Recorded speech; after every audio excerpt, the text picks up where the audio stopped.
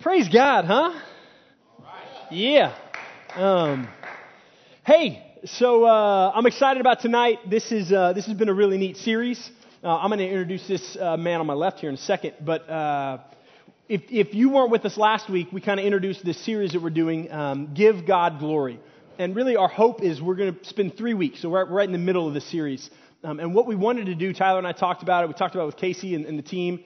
And we thought, man, let's change gears a little bit during the summer and renovate. And let's just take 3 weeks to scale things down, and let's just focus on being people who give God glory. So last week, if you were here, I dragged Ryan Christian up here, and we just talked about what it looks like to be a man or a woman who sees through the perspective of ways to give God glory for all the things in our life. 1 Corinthians 10 talks about whether you eat or drink or whatever you do all for the glory of God. And so we thought it would be cool, man, let's hash that out. What does that mean? That's, I think, a really cliche, easy thing to say in the church, but what does that really look like to practically live out? So that's kind of what we're digging into. If you're confused about what's behind these curtains, what we really want to encourage you to be doing, and even while Josh and I are talking, man, be praying and thinking about this now, because after worship, we want to encourage everyone, if you haven't done it, or even if you did it last week and something new happened this past 7 days for you and you want to share it, we've got chairs back here and cameras set up.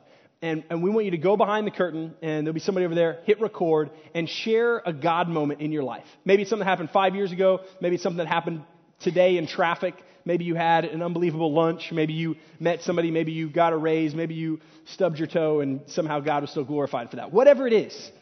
But that we're people, and we start documenting those stories. And next week, we're going to edit them together. Josh is going to be doing a lot of that editing. Did you know that? Are you cool with that? Sweet. Okay, cool. And we're going to show some of those things. We just want to be a culture of people who document and constantly talk about out of our mouth, man, give God glory for this.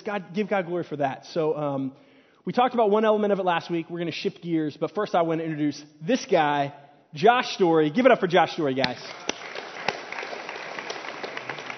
Josh has been on staff at Christ Chapel for how long?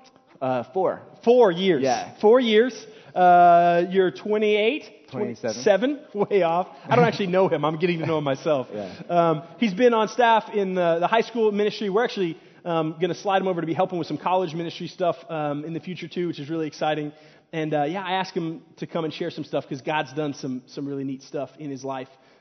Specifically that revolves around how he's been a man to still look at those circumstances and give God glory. So tell these guys a little bit about yourself and a little bit about just your testimony, what it looked like growing up in your house and all that kind of stuff. So my name's Josh Story, like I said. I would probably consider myself to be kind of like the poster child for all things church kid. Like I was the kid who grew up in a Christian home, got saved at the age of 7. Fun fact, I actually got saved in a bathtub. So if my parents were, heads up, they weren't. But if they were, they could just like dunk me then, but they didn't. Oh, cool. Yeah. Just grew up. I have just kind of that cliche church kid, story. But I did have these parents who were very godly, who loved me well, shepherded me well. Yeah. One of the things about your story, I've gotten to walk with you for a while the last few years, but really a lot of the circumstances, you'd admit there was just a lot of good circumstances. You kind of had not a lot of hard stuff happen to you. Right, yeah. So one of the things that happened last week that we talked about was how we give God glory. And essentially Ryan got up here, if those of you who are here, and basically told all these awesome stuff, these cool things that have happened to him. He got to go to Italy and play football, all these good things. And how we look at those things through the lens of, man, and praise God for it. Give God glory that he went to Italy or he got this or things crazy happened to him. But one of the angles that we wanted to take this week was, what about when circumstances aren't good, right? What if your circumstances aren't, I got a free trip to Italy? What if your circumstances are much harder? And so in college, you had some hard stuff happen to you. I'd love for you to just tell that story and share it with us. Totally. So growing up, there wasn't a whole lot that I ever needed for. I think that I had a really normal, really comfortable life. And so I believed in the Lord and I would profess that, but my faith had never really been tested. Until one night, I was a senior in college. It was a Thursday night. I was walking into a basketball game, and I remember that my Friday classes had been canceled, and I just thought, man, it's going to be like the most epic weekend. I'm going to rest. I have nothing going on. It's going to be awesome. And I'm walking into this game, and I get a phone call from my mom. And she's crying, and she says, Josh, your dad's aorta just ruptured. And they caught it early, but they're not sure if he's going to make it. And in that moment, I mean, it was just like a punch to the gut.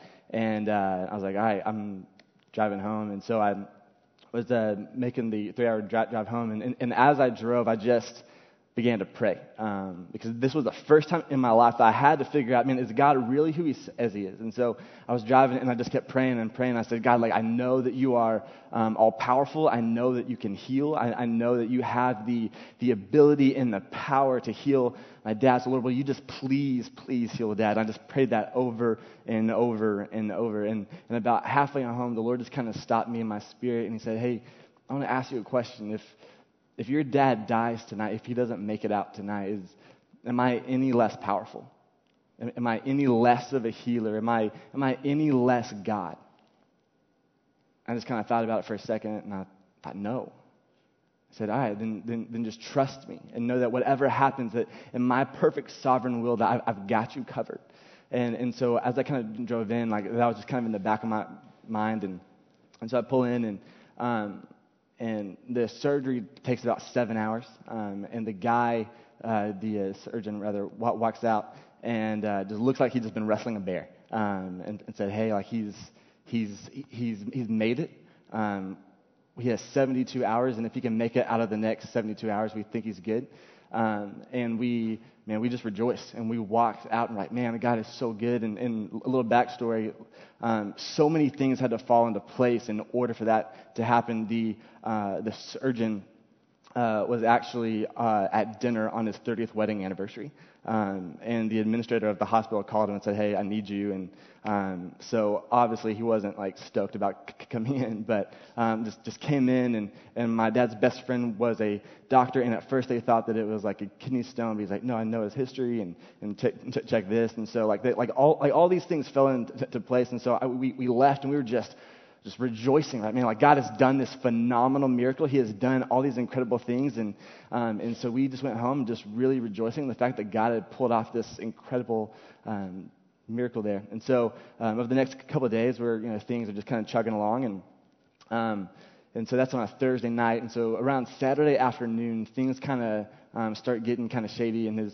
his organs begin to kind of fail, and things just aren't looking good. And so just all of a sudden, it's this kind of emotional roller coaster of, oh my gosh, I don't know what's going on, to, oh my gosh, he made it, wait, maybe not. And so I remember Saturday night just thinking, man, like, tomorrow morning, I just want to go worship. I just want to go to church. I just want to go before the Lord, because I'm tired of hospitals and heart monitors and doctors and people who mean well but say really dumb things, right? I was like, I just want to be around, like, my family. And so the church where I was going was about 45 minutes away, and so everyone had said, hey, man, like, maybe you just, like, stick around. There's plenty of churches here. And I was like, man, I really just want to go be, like, in my church home. And so I drive an hour out there, and I walk in, and we sit down to start singing. And the first song we sing is You Hold Me Now. And actually, I have the lyrics, I think, but there was just this moment where as soon as we start singing, it says, on the day when I see all that you have for me, when I see you face to face, they're surrounded by your grace. All my fears are swept away in the light of your embrace, where your love is all I need, and forever I am free. Where the streets are made of gold, and your presence healed and whole, let the songs of heaven rise to you alone. No weeping, no hurt or pain, no suffering. You hold me now. You hold me now. No darkness, no sick or lame, no hiding. You hold me now. You hold me now. And we started singing those lyrics, and it was the weirdest thing happened, where I literally, and like, this sounds really weird, but like, I literally felt like the Lord just like kind of wrap his arms around me and just say, hey, like this is going to be the toughest season of your life. And in an instant, I knew that I was about to lose my dad, but he was using this moment to prepare me, to say, hey, this is going to be really, really difficult, but I want you to dwell on what's going on here, because I have provided a way through my son. And because of that, your dad this afternoon is not going to be in a cold hospital bed. He's going to be with me.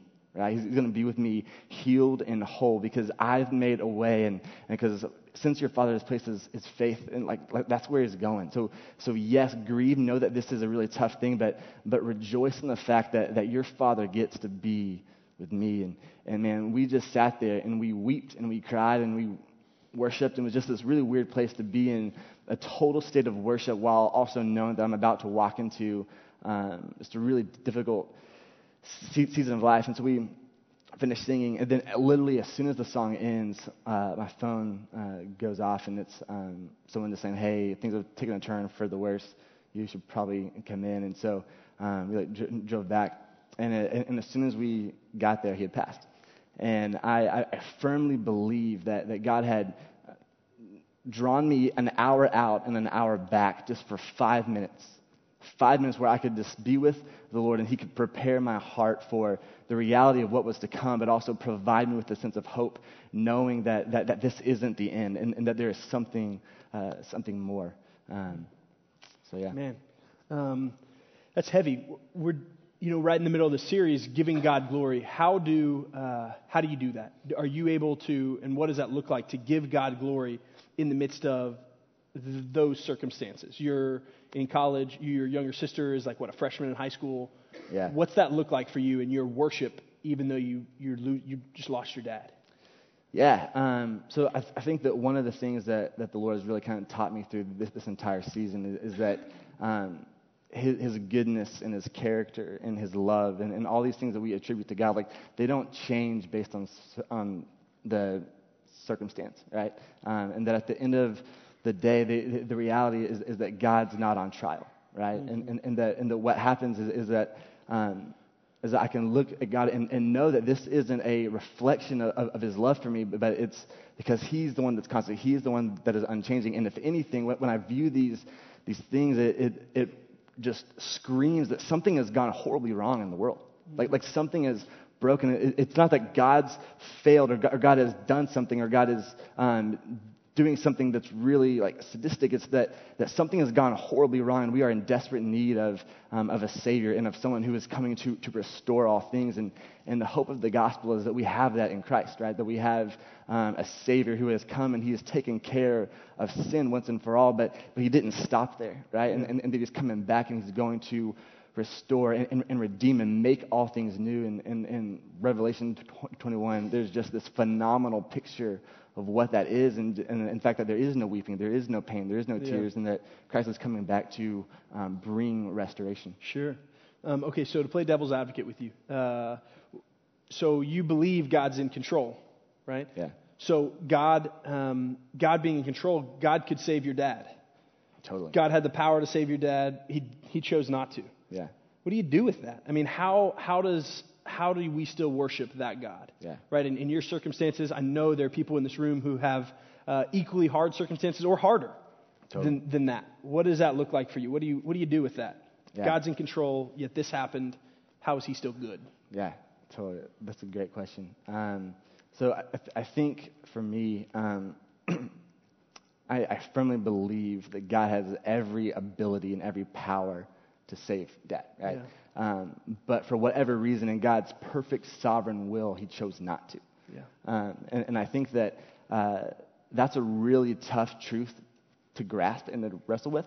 But I think about Job. And Job is this book in the Bible that, man, it's really tough to get around. You know, like it's there, right? Mm-hmm. And Satan's walking around looking for someone to punk, and God says, hey, like, have you thought about Job? And he's like, it says in the Old Testament he's looking for somebody to punk. That's what it says. Yeah, totally. Yeah, it's a Hebrew thing. It's a paraphrase. I'm pretty sure. Yeah. But you know, and God says, hey, like, have you thought about my boy Job? And he's like, Job would never curse your name because he has everything. He's wealthy. He has all the stuff. All the circumstances are right for him. Yeah, totally. And he says, well, take it away. And God allows Satan to take all these things away, and he takes away his wealth, and Job has the ultimate trump card, right? That dude lost his wealth, his family, like his possessions, like everything, like his health, he lost everything, and he's sitting there broke and homeless, and with his wife who's just nagging him, right? He's like, hey, he's covered in boils. Yeah, totally. He's like, hey, you should just curse God and die. And he's like, what? Like it's just a really, really difficult situation.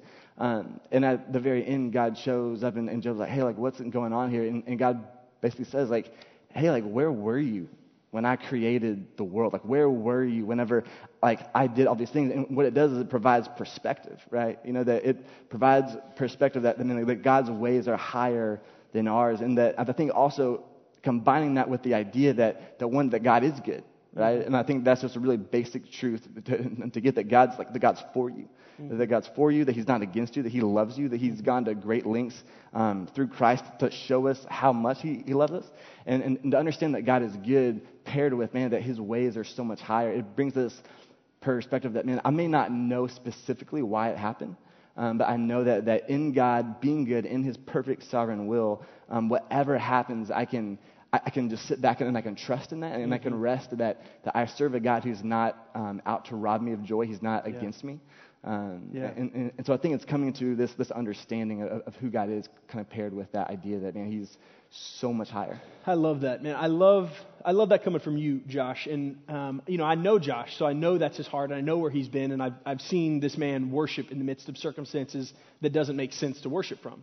And I think that your theology is sound, but I think also it comes from a place where your heart, God has given you a piece of Jesus over your heart that surpasses all understanding. Yeah. What do you say to the person in this room who, man, circumstances are not great. Circumstances in their life does not make them want to go behind a curtain and record a cute little 30-second video giving God glory for something, because it's not a fun circumstance. And their heart isn't where God has really given you this peace that surpasses understanding. What do you say to that brother or that sister in the room that's like, man, I'm not there. My heart is not there yet.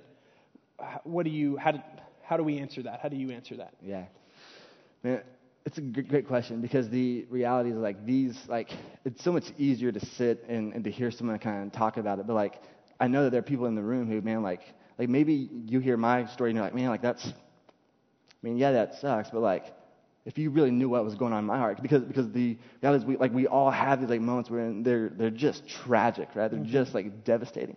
And I think that one of the things that I've had to learn is that at the end of the day, we have two options, right? We can either run to the Lord knowing that He's good and that He's sovereign, and that running to Him, that's where we find hope, that's where we find joy, that's where we find peace and comfort and all these things in the midst of really tragic seasons. So we can run there, or we can run away, and those are really the only two options. And there's this passage in John 6 where Jesus lays out for these people what they must do to inherit eternal life, and He says this is what it is, and it says that all these people just get up and leave, and so because it's hard, and he turns to the 12 and he says, hey, this is your out, do you want to go, you can go, and Peter, just in this incredible moment of faith, stands up and he says, where are we going to go? Right? He says specifically, he says, to whom shall we go? Because we have come to know and believe that you are the Holy One of God, and that you alone have the words of eternal life. And just this really honest answer of man, where else am I going to go? Yeah. And so I think for me, when it comes to, man, I'm not there yet. The reality is that, man, you have one of two places to run. And from experience, I can tell you that when you run to the Lord, you're going to be blown away. Because the Lord is faithful, and the Lord shows up, and He does things in your heart that you can't even imagine. And I want to clarify, though, by saying that doesn't change the fact that the circumstance is really tragic. Mm-hmm. It doesn't change the fact that it's really difficult. For me, there's not a day where I don't miss my dad, and even when I think about the future, there's so many things that I wish that he were there for, that it just seems unjust, right? And the day that I get married is going to be a really bittersweet day. Because it's going to be incredible and awesome, but there's going to be this kind of sting that, man, I really wish Dad was here, right? When I have my first kid, it's man, this is awesome, but I want Dad to be here. When I walk my little sister down the aisle, that's going to be an incredible day, but it's also going to sting because like he should be here. Like he should be the one who's doing that. And so there's this sense of, man, like it doesn't change the fact that there are going to be moments, man, it's just brutal. Like at the end of the day, it's just brutal. But I can't like escape the fact that God is who he says he is. Yeah. I think he's good. Amen, man. Thank you. Thank you for that. Okay, so you articulated it really well. Suffering happens. Hard stuff happens. Last week, oh man, good stuff happens. Let's find those moments and let's give God glory for. This week, bad stuff happens. We can still be people who see through the lens because of our relationship with God, giving God glory. I love that you talked about this because I think it's so true. Even when we can't find the purpose in it, you go to Job and you say, man, even when we can't see the purpose in suffering, we know God has a bigger picture, and we have to just say, man, he's the designer. Like I don't know everything. Tell us, just to end, that we got a couple minutes left, end on some of the things that you did see. So you've shared with me some things that in your dad's passing, ways that he was, like that God was glorified in some neat ways, the funeral. Tell us some of those just cool stories that you got to see because of God doing what he did in those circumstances. Yes. So my dad was a guy who loved the Lord like crazy. He was a dude who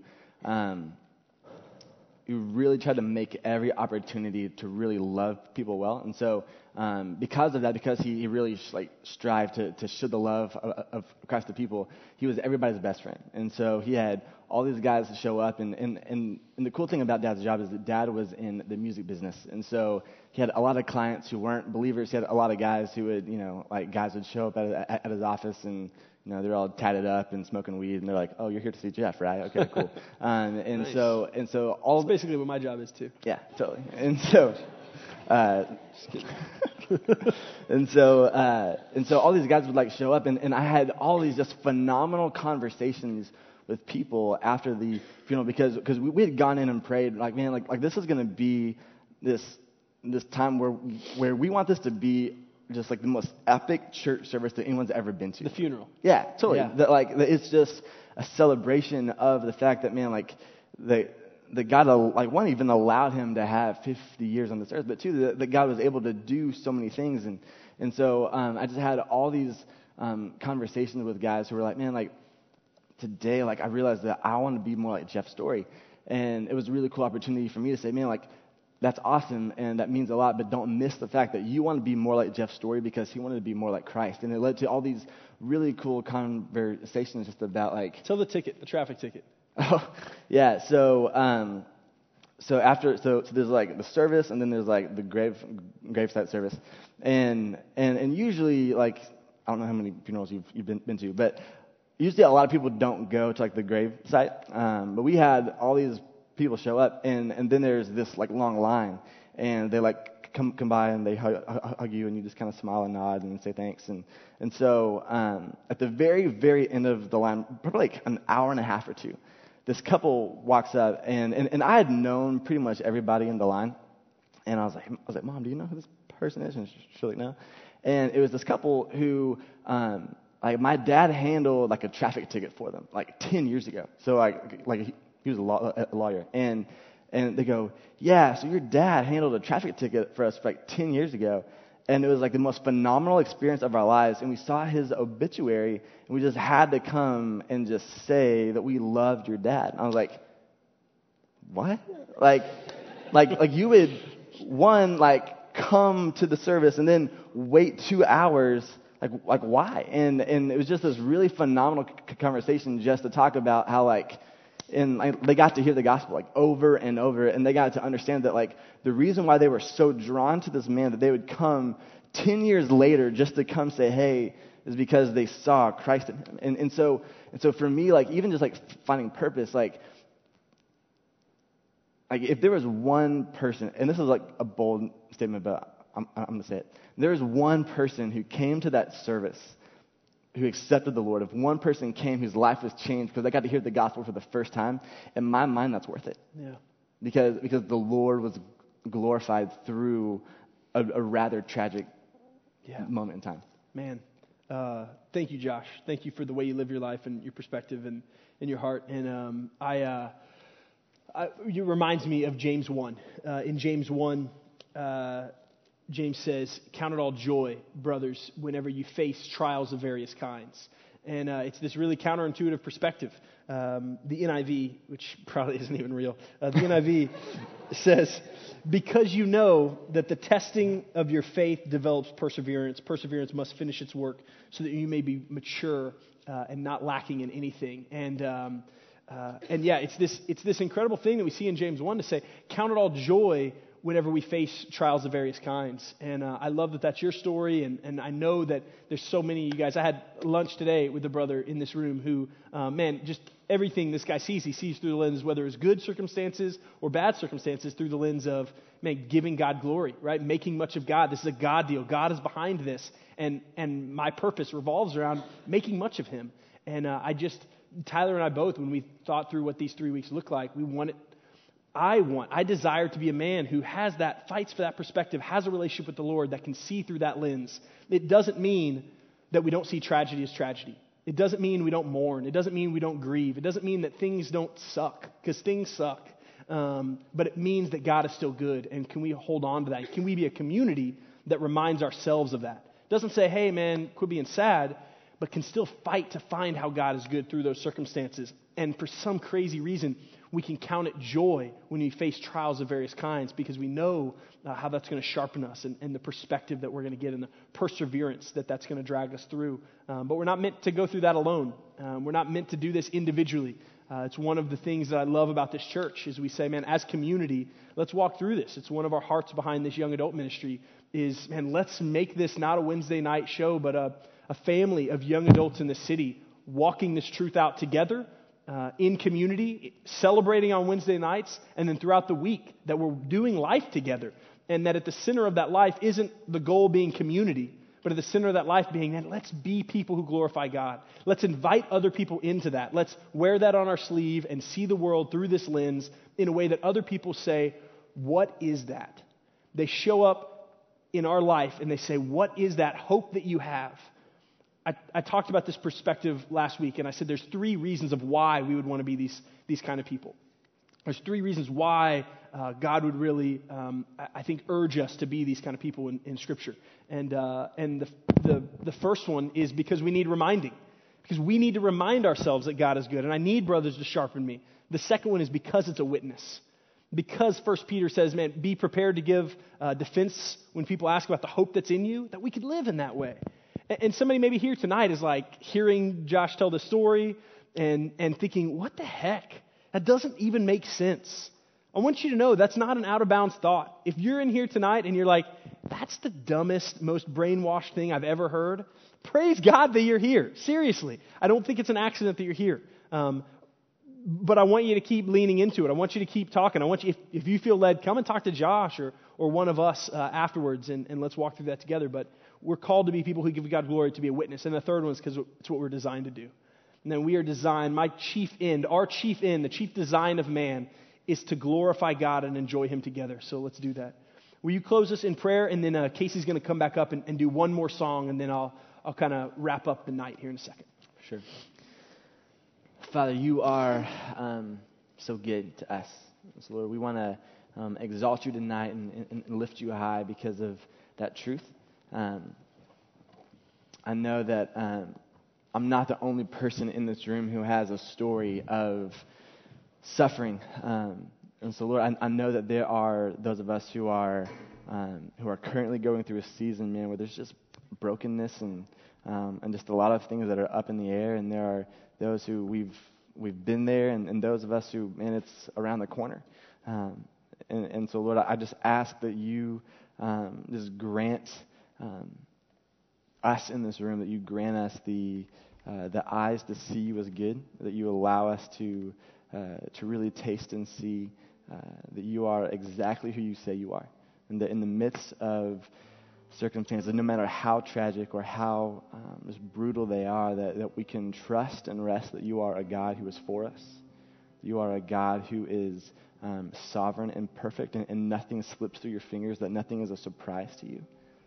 And that you have sent your Son to be the person who has come to bring redemption and restoration to this broken and fallen world. And we can long for the day when He will return and make all things new.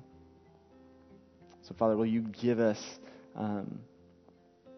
just this eager anticipation to long for that day and give us the strength to endure while we are in these moments now. So, Father, we love you. We thank you. In your Son's name we pray. Amen.